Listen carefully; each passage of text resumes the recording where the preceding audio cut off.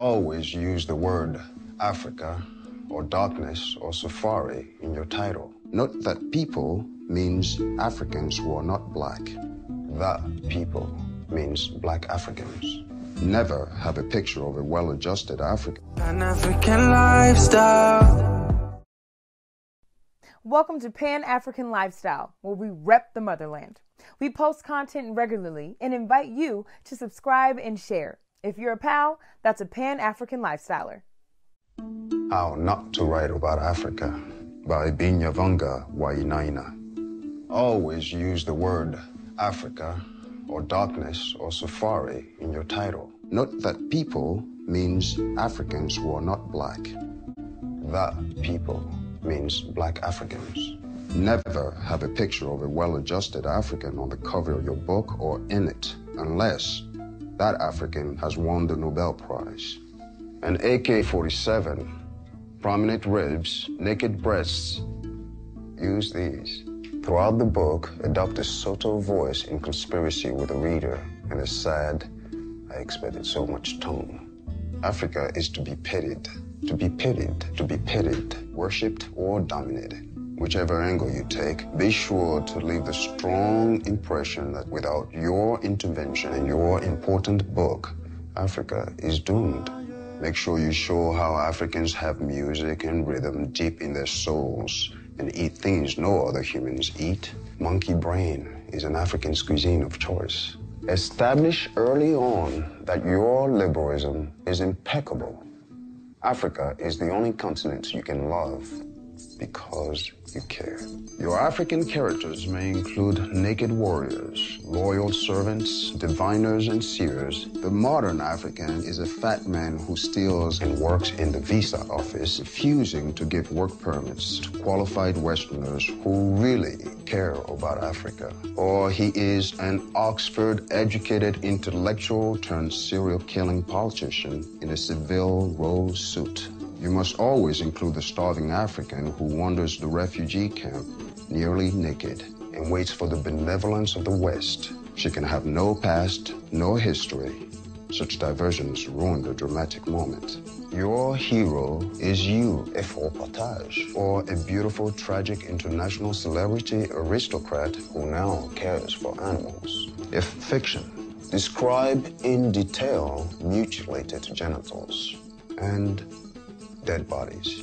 Remember, any work you submit in which people look filthy and miserable will be referred to as the real Africa.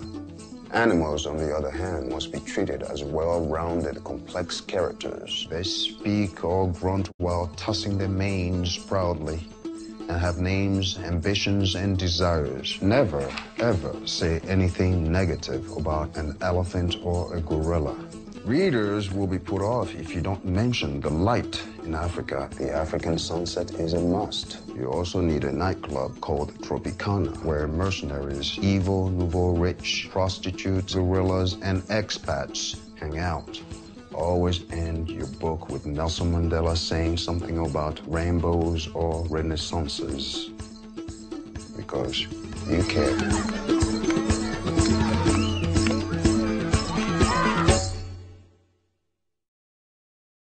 The need for new narratives for the continent of Africa, it's certainly definitely needed. You know, after, 6th century of indoctrination of the continent, certainly it's inevitable that we're the first people. So if we're the first people, scientifically, historically, certainly if we talk to anybody, talk to the first people. Anyways, I can go on, but anyways, let's stop it. A narrative that is proper to Africans and certainly dignifying. And that we've been lacking that for, decades. For me, personally, it's left to what you have available.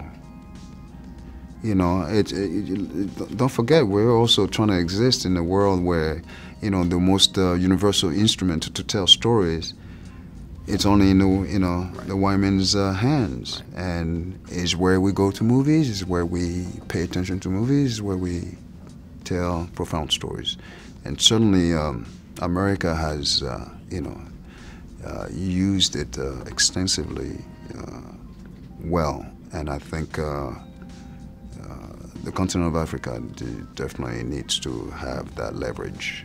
You know, we got stories to tell, so much. Since I've been in America, I've had this dream to champion the idea that it is important and it's imperative for the diaspora to know where they come from, to recall where the DNA is from. It is imperative that you know, we do this now, that Ghana is championing this idea of reconnecting and reconciliation and reconnecting with the diaspora. And I couldn't say any more than that. And this is exciting, and I'm proud to be a child of the continent and that is championing this idea as well. The industry, obviously, it's doing well. It's a very bankable industry. But again, how do you secure the monetization of that industry? Again, we also need to find a way for the continent to distribute film on the international, on the international level. It's very difficult to, you know, because then you're left with the only outlet, which is the Western distribution.